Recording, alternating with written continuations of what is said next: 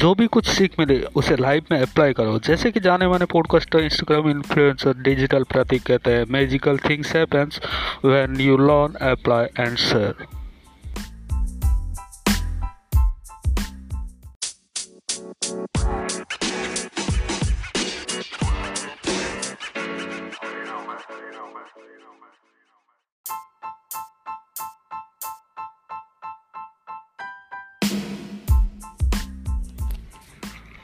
How to start speaking English. English बोलने की शुरुआत कैसे करें? क्या आपको पता है सबसे डिफिकल्ट होता है शुरू करना। बस एक बार शुरू होने के बाद सब आसान लगने लगता है। Hey, how are you all, welcome to the Siddhishan show. मैं हरिहर आपके लिए लाया हूँ वो टिप्स एंड ट्रिक्स जो आपकी इंग्लिश बोलना और भी आसान कर देगा।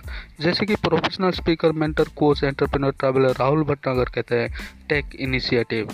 आपसे भी बस यही निवेदन है, आप भी आज से इंग्लिश बोलने की इनिशिएटिव लो। जो भी कुछ सीख मिले लाइफ में अप्लाई करो।